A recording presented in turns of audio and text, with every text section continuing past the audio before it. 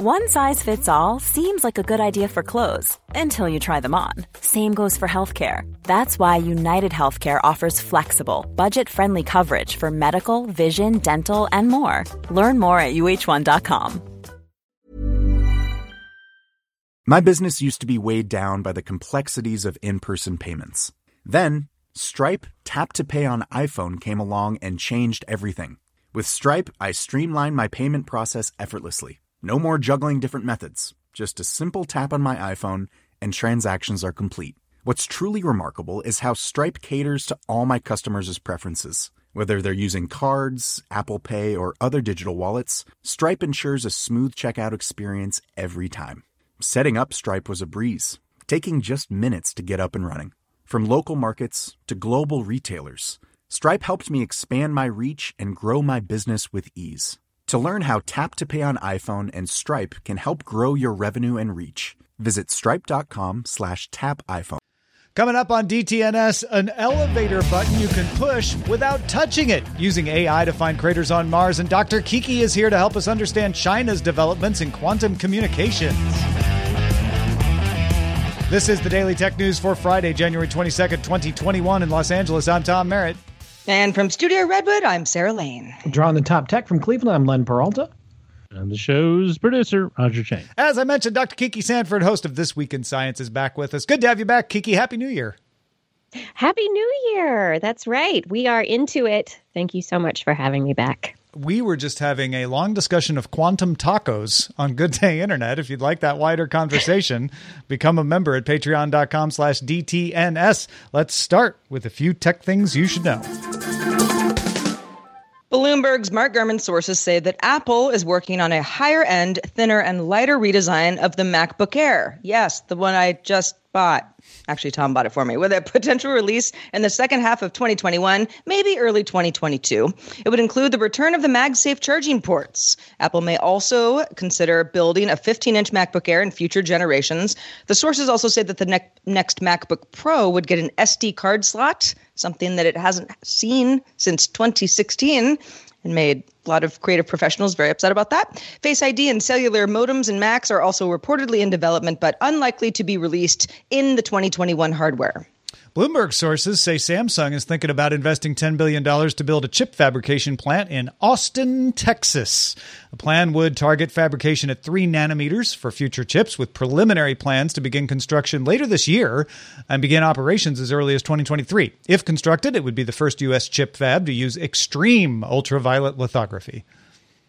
New rules drafted by Chinese authorities and released by the People's Bank of China said any non-bank payments processor with over 1/3 of the non-bank payments market, or 2 companies with a combined half of the market, could be looking at regulatory warnings from the Anti-Monopoly Authority under the State Council. A single non-bank payments provider with over 1/2 of the digital payments market, so it's a little different, or 2 companies with a combined 2/3 of the digital payments market could also be investigated for monopolistic behavior. Yeah, that is the definition of Ant and Tencent right there. Yep. Intel earned $1.52 per share in Q4 on revenue of $20 billion, beating analyst expectations of $17.49 billion on earnings of $1.10. Good news for Intel. Strong PC sales in the quarter helped buoy the earnings, with Intel saying that 33% more PCs with Intel chips were sold in the quarter compared to last year.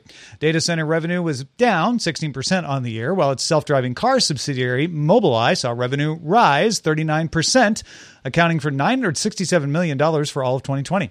On the earnings call, incoming CEO Pat Gelsinger said chips using the company's 7-nanometer process are on track for 2023, but Intel is still going to outsource chip fabrication for some things going forward. Honor announced the V45G flagship phone. It might pwn you. Its first device since being sold off by Huawei. You might remember that Honor was part of Huawei at one time. The V40 offers a 6.72-inch 120 Hz OLED display, a MediaTek Dimensity 1000 Plus system on a chip, which includes a sub-6G modem and a 4,000 milliamp battery with support for 50-watt wireless charging. The device is only in China for now, but an international version may be able to ship with Google Play services. It's available starting at 3,599 yuan, which is about $550 US, with an 8 8 gigs of RAM and 128 gigs of storage. All right, let's talk about Alphabet shutting down the sky. Alphabet announced it's winding down its Loon company. Loon provides wireless broadbands from balloons in the stratosphere. Company said Loon was unable to lower costs enough to sustain operations. Loon began back in 2011, had a public launch in New Zealand in 2013, had been deployed in emergency situations to offer internet service, like in Puerto Rico after Hurricane Maria. It had deals in Indonesia, most recently launched a full pilot in Kenya last July, and it looked like it was very slowly making its way into being a company, but not fast enough for Alphabet, which Alphabet hasn't shut down a lot of its other bets yet. Waymo is doing well. Verily is doing well. Sidewalk pulled out of Toronto, but they didn't shut down the company. So this is one of the more high-profile Alphabet other bets to shut down. And it makes me think that maybe Alphabet realizes that Google money is not going to go up and up and up forever, and they need to start cracking down on the other bets that aren't going to pay for themselves soon. Yeah, well, the news broke after our show yesterday.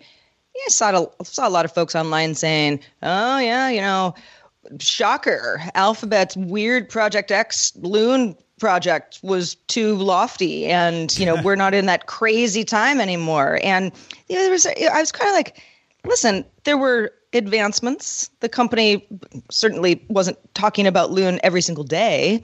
But we were, like you said, Tom, we were seeing tests happening in various areas, emergency situations happening. So it sounds like it was a really viable solution for certain situations, just not a scalable solution. Yeah. Kiki, you have any thoughts on that? Yeah, I'm just going to say in terms of the scalability, I mean, perhaps it is not going to be that low-cost solution for access for so many people as they were envisioning it to be. But perhaps the one application is for disasters, so that there is an easily deployable technology to be able to get people back online when hurricanes have come through and destroyed infrastructure. Yeah. Maybe there's another business Alphabet could salvage out of that. It'll be interesting to see what they do. They're not laying off those employees. At least they haven't said that yet. And if you were counting on this for access in areas without infrastructure, there are other options. The SpaceX option, OneWeb. There's a good half dozen operations out there to do satellite-based internet. This was the only balloon-based one, though. Yeah, I went to a hackathon years ago in San Francisco, and there were people they had a weather balloon, and engineers attached a cell phone to a weather balloon and tried to use it as a tethered hotspot. And it was over a decade ago, but it was this fascinating kind of proof of concept that you could put a balloon up in the air and be able to transmit data. And it's neat to see where it has gone. And it'll be interesting to see where it goes. Well, draft legislation for Australia's digital news code includes a requirement that Facebook and Google pay publishers for linking to news content, whether it uses a snippet description or not. In a statement to the Australian Senate Economics Committee inquiry, Google's VP for Australia and New Zealand, Mel Silva, said, quote, "If this version of the code were to become law, it would give us no real choice but to stop making Google search available in Australia." Google Australia made 134 million Australian dollars in profit in 2019. Google's got a lot more than that. It has $100 billion in cash on hand. But then Australian Senator Rex Patrick said, quote, "It's going to go worldwide. Are you going to pull out of every market? Are you?" Even Sir Tim Berners-Lee warned in written testimony that, quote, "The ability to link freely, meaning without limitations regarding the content of the linked site and without monetary fees, is fundamental to how the web operates." Google wants the code to not only apply to its new Showcase, a product it recently set up to pay publishers for content. Yeah. Only. Yeah. So this is bargaining. Google is playing hardball by saying, fine, if you push it this far, we'll just leave Australia. And Australia's senator is trying to call their bluff, like, really? You're going to leave Australia? What if Indonesia does this? What if Japan does this? Europe has a different thing that they've done that Google is not loving, but they're cooperating. We mentioned that on yesterday's show. In France, it's not applying to links in search. It's only applying to snippets, and it's only applying to news, not every search result. So Google doesn't love that, but they'll deal with it. This is a bit too far, and I agree with Tim Berners-Lee. If Australia really wants to make companies pay for links simply based on the content, like, oh, you don't have to pay for a link to dailytechnewsshow.com, but this list of Australian sites you have to pay for, that's not good for the web. On the other hand, I think Australia knows that, and I think they're hoping to strike a bargain and say, all right, fine. What if we only apply it to snippets, but you have to pay this much? I fully expect to see a compromise come out of this. It's just two sides playing the hardest ball that they can play. Groups trying to get money where there is money, and hopefully it doesn't break the internet. Well, I mean, it would break it somewhat if Google were to call Australia's bluff and say, okay, I mean, you're just asking something of us that we can't provide, so we just can't operate in the country. I mean, certainly there's workarounds. You know, if you live in Australia, you're not like suddenly just never going to be able to search something on Google again. But it's when it comes to a news story, but it doesn't make a lot of sense to me that Australia would be pushing it this far. And yeah, like you said, it's Tom, it's sort of asking for too much and hoping to get halfway there type of thing. That's the only way this makes sense. I mean, if I'm Bing and DuckDuckGo, I'm over there going, yeah, pull right on out. Do it. That'd be great. We'd love that. A lot of people are wondering, like, well, would this mean they pull out Gmail? Would this mean they pull out Google Docs? Or no, they're not going to pull out all business, even if they did pull it out. I don't even really believe they will pull out Google search. It's too much. They called Spain's bluff. Spain tried to make them pay for Google News, and they stopped doing Google News in Spain. But they seem to have found a better way to deal with it in the rest of Europe. And so I imagine that this will not end up with Google leaving Australia. It will probably not end up with Australia requiring you to pay for links without snippets. But Australia will get a better deal out of Google and Facebook. Don't forget, Facebook has also said, we'll just pull news off of Facebook on Australia if you do this. So they're also in this, and they're also playing hardball. Well, in this COVID world, touchless interaction has become more of a priority. Most touchless interactions will use light or sound if they're doing some kind of motion detection to let you know that your intended input was detected. Singapore's Stuck Design, however, is demonstrating a way for motion detection to cause motion. They call it kinetic touchless. The prototype they designed is an elevator button that has a motor that moves the button backwards as it detects your finger coming near it, or pretty much any object getting close enough, I'd imagine. This lets you push, quote unquote, the button without actually touching the button. The technology could be applied to other gestures as well, like sliding or pushing up for other kinds of inputs. Yeah, I mean, I think that the elevator button, I had a hard time with it at first because I was like, couldn't I just wave my hand? Because all you're really going to do is push the button for the elevator, right? There's not a whole lot of pulling or sliding that happens. It's pretty automated. But yeah, some other solutions.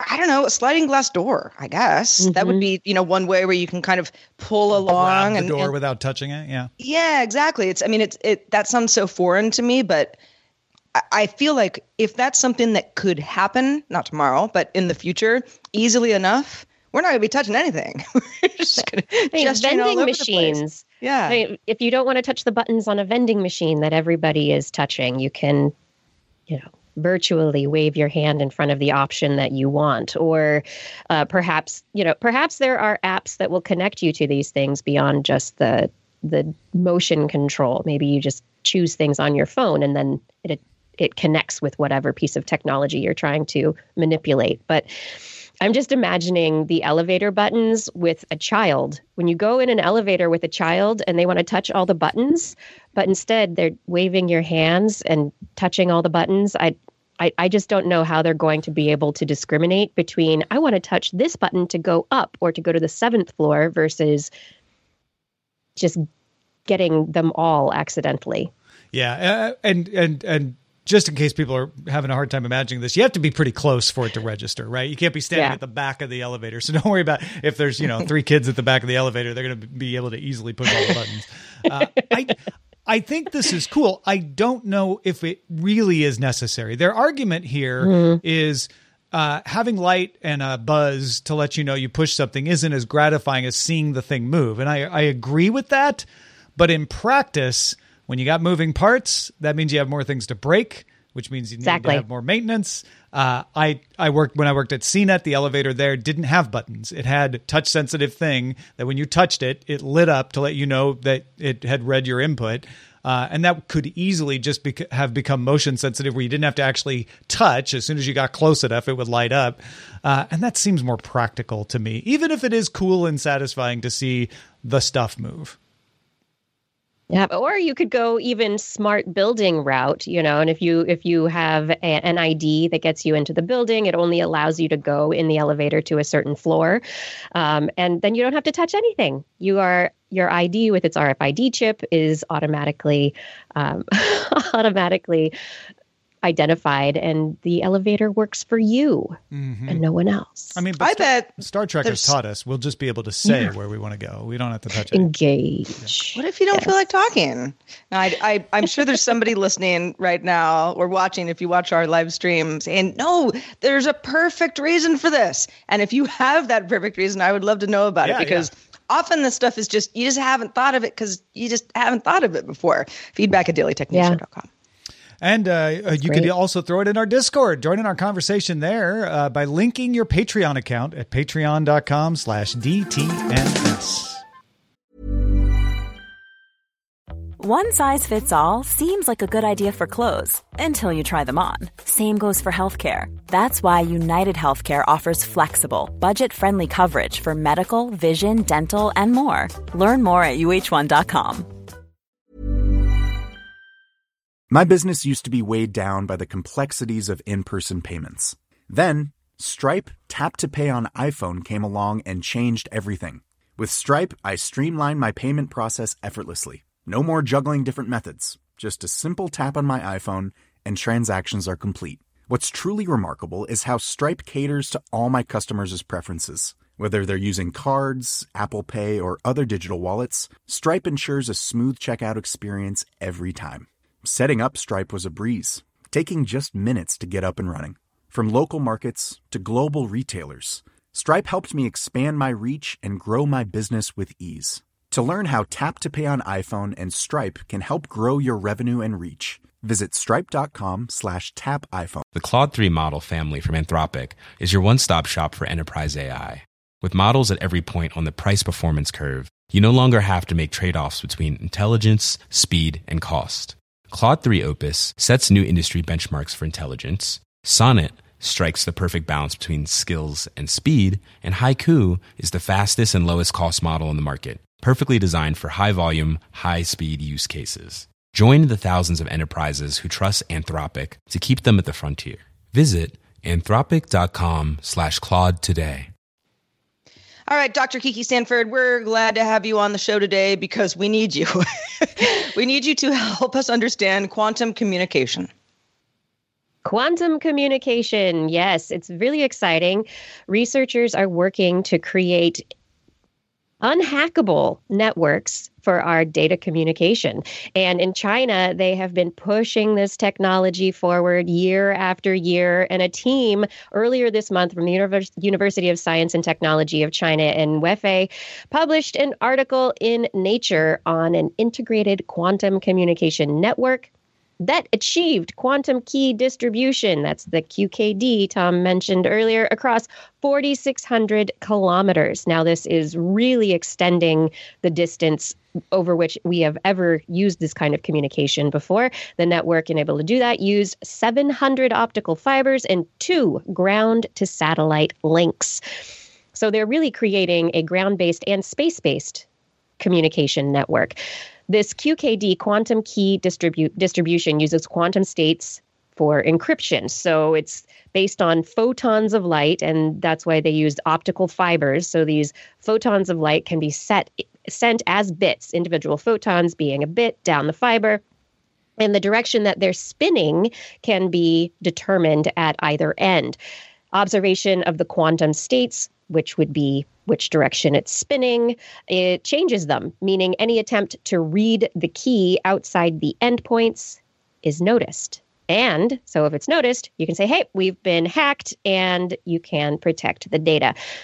Fiber can transmit quantum keys successfully over hundreds of meters, and satellites can now do it for thousands of kilometers. And China in 2016 transmitted QKD 2,600 kilometers, and in 2017, 2,000 kilometers by a series of fibers. They're also working with the international community in doing this, but really they have focused on their internal to China network. And this Nature paper described the integration of these two methods as an average key generation of 47.8 kilobytes per second. And if you remember old dial-up modems being around 56 kilobytes per second, that is almost on par with old dial-up modem speed. The quantum communication network served industry banks, power grids, and government websites. They're already running this network and using it to protect data. The paper was just describing what they have put together. Quantum networks are going to exist alongside the current internet. And in addition to QKD, you can link quantum devices that are physically separated so they can act as one big supercomputer carrying out large-scale sensing experiments for astronomy, materials discovery, life sciences. And the team is hoping to extend the range to 10,000 kilometers or more, expanding its network within China and through its partners in Austria, Italy, Russia, and Canada. The U.S. is working on its own quantum communication network, but we aren't good enough to get in that club yet. Yeah, if you remember back in December on DTNS, we mentioned the Fermilab experiment, which was sustained. That was its big advantage, is it was sustained quantum communication across 44 kilometers. And there's an effort to lay the foundation for a Chicago area metropolitan quantum network. But yeah, China definitely ahead in this particular case.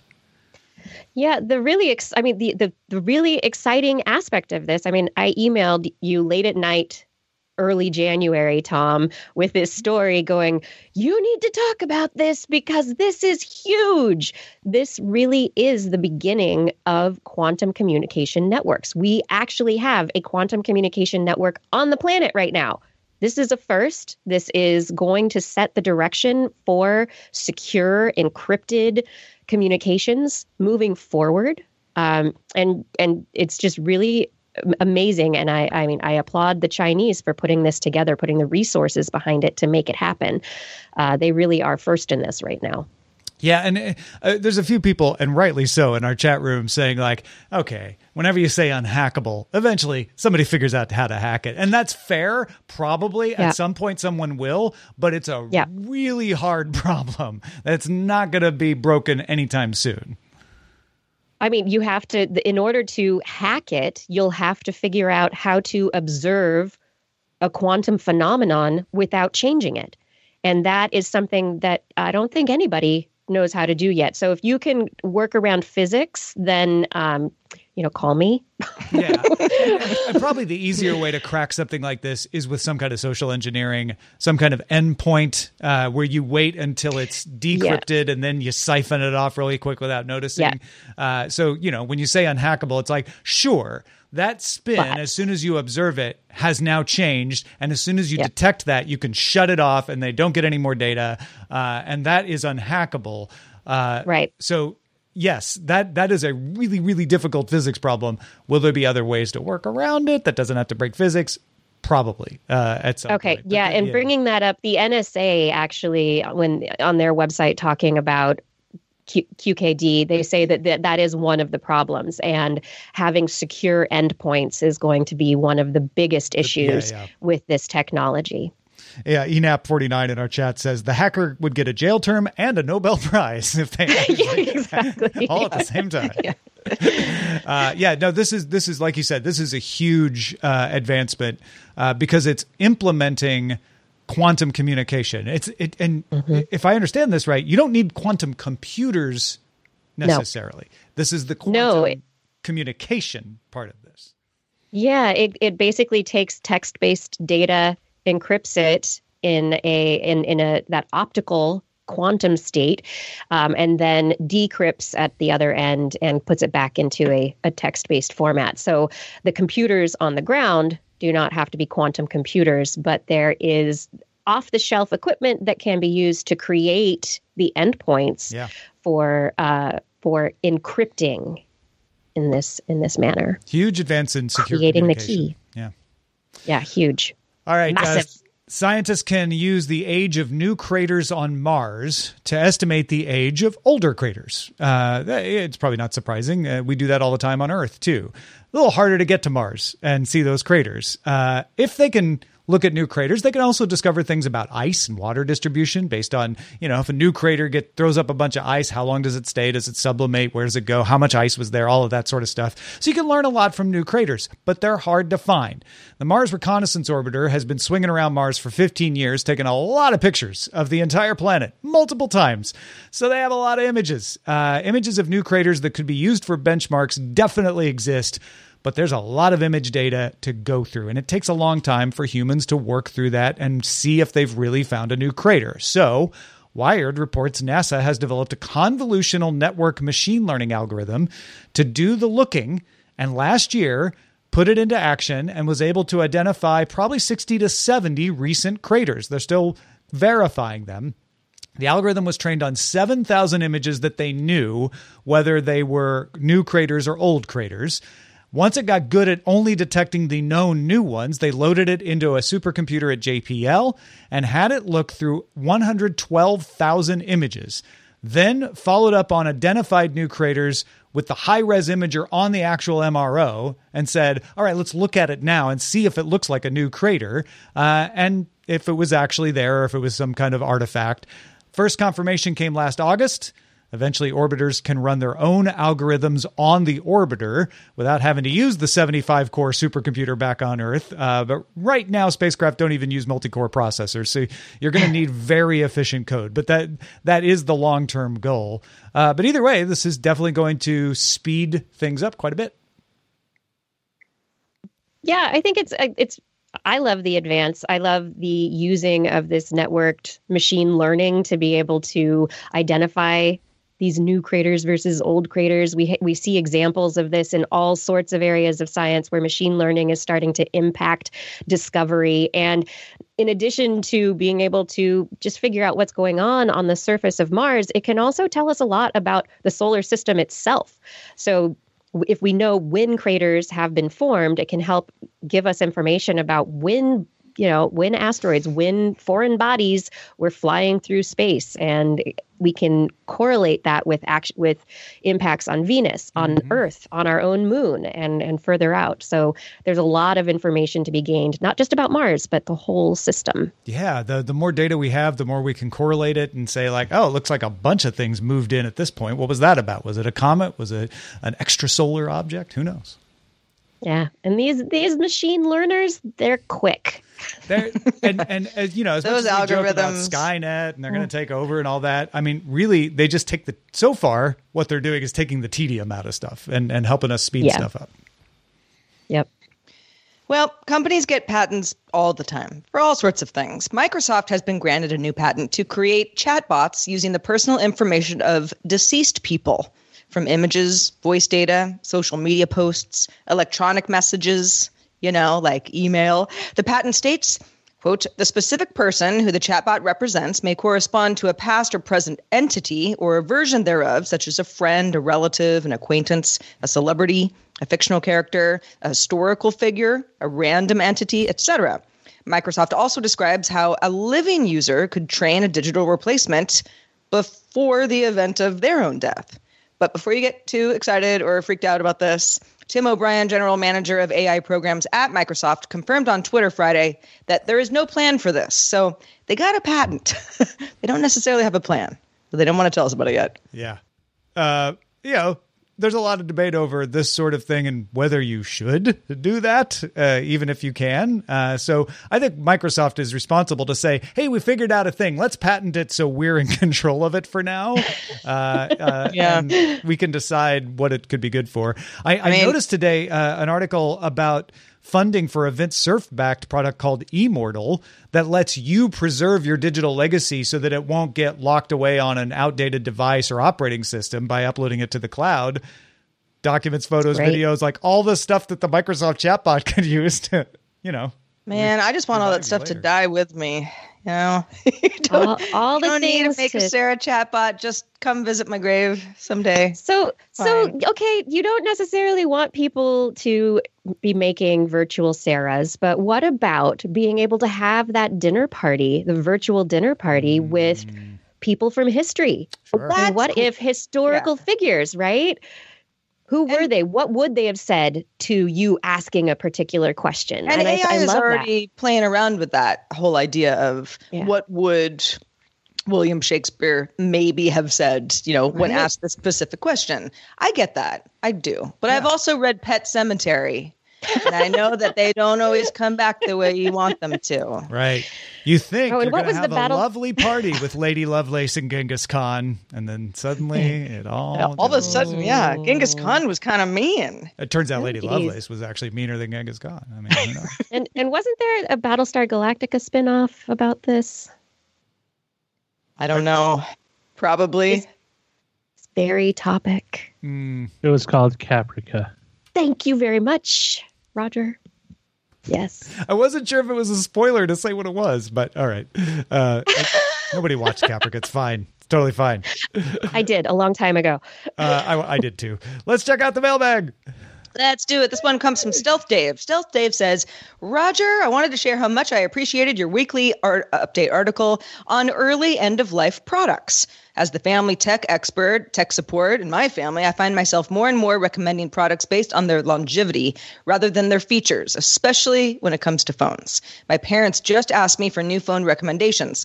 They're in their 70s. They're on a fixed income. They can't spend $1,000 on a new phone that they're going to have to replace in a year or two because the manufacturer stopped supporting it. Stealth Dave says, I recommended the Pixel 4a to my parents. They don't need 5G, at least not now, and it hits the sweet spot of affordability and longevity for a phone. We're still trying to get my dad to give up his flip phone. Aw. Yeah, go check out that column. If you're a patron, you've got access to it at patreon.com/DTNS at most of the levels. Roger does a great job putting together his thoughts on tech every week, and you get them right there in your inbox if you get your posts emailed to you. If you have feedback for us, feedback@dailytechnewsshow.com is just one of the many ways that you can get a hold of us. But boy, do we like those emails. Keep them coming. Also, shout out to patrons at our master and grandmaster levels, including Paul Boyer, Philip Shane, and Erwin Sturr. Let's check in with Len Peralta, who has been drawing something for us today. What do you got, Len?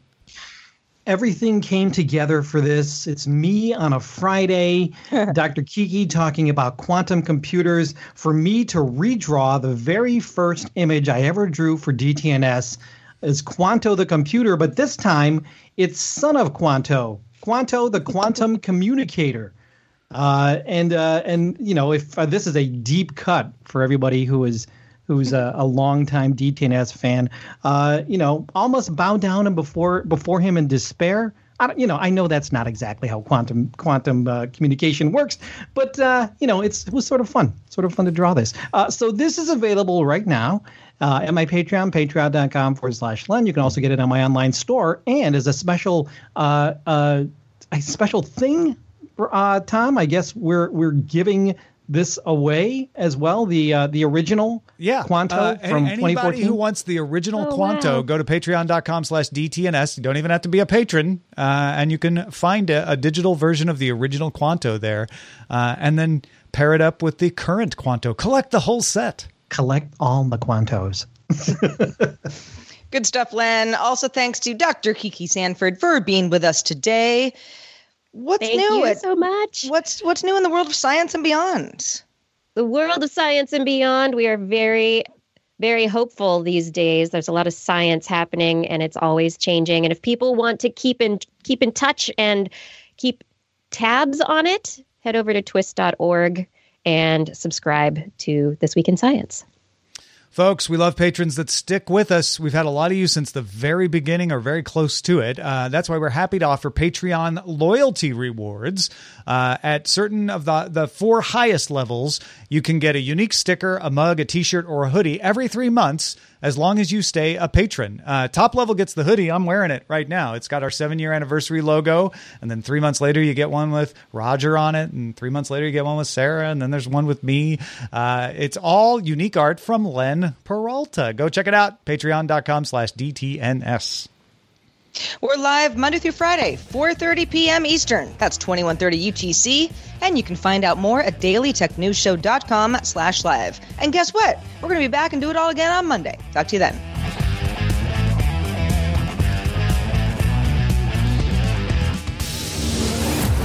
This show is part of the Frog Pants Network.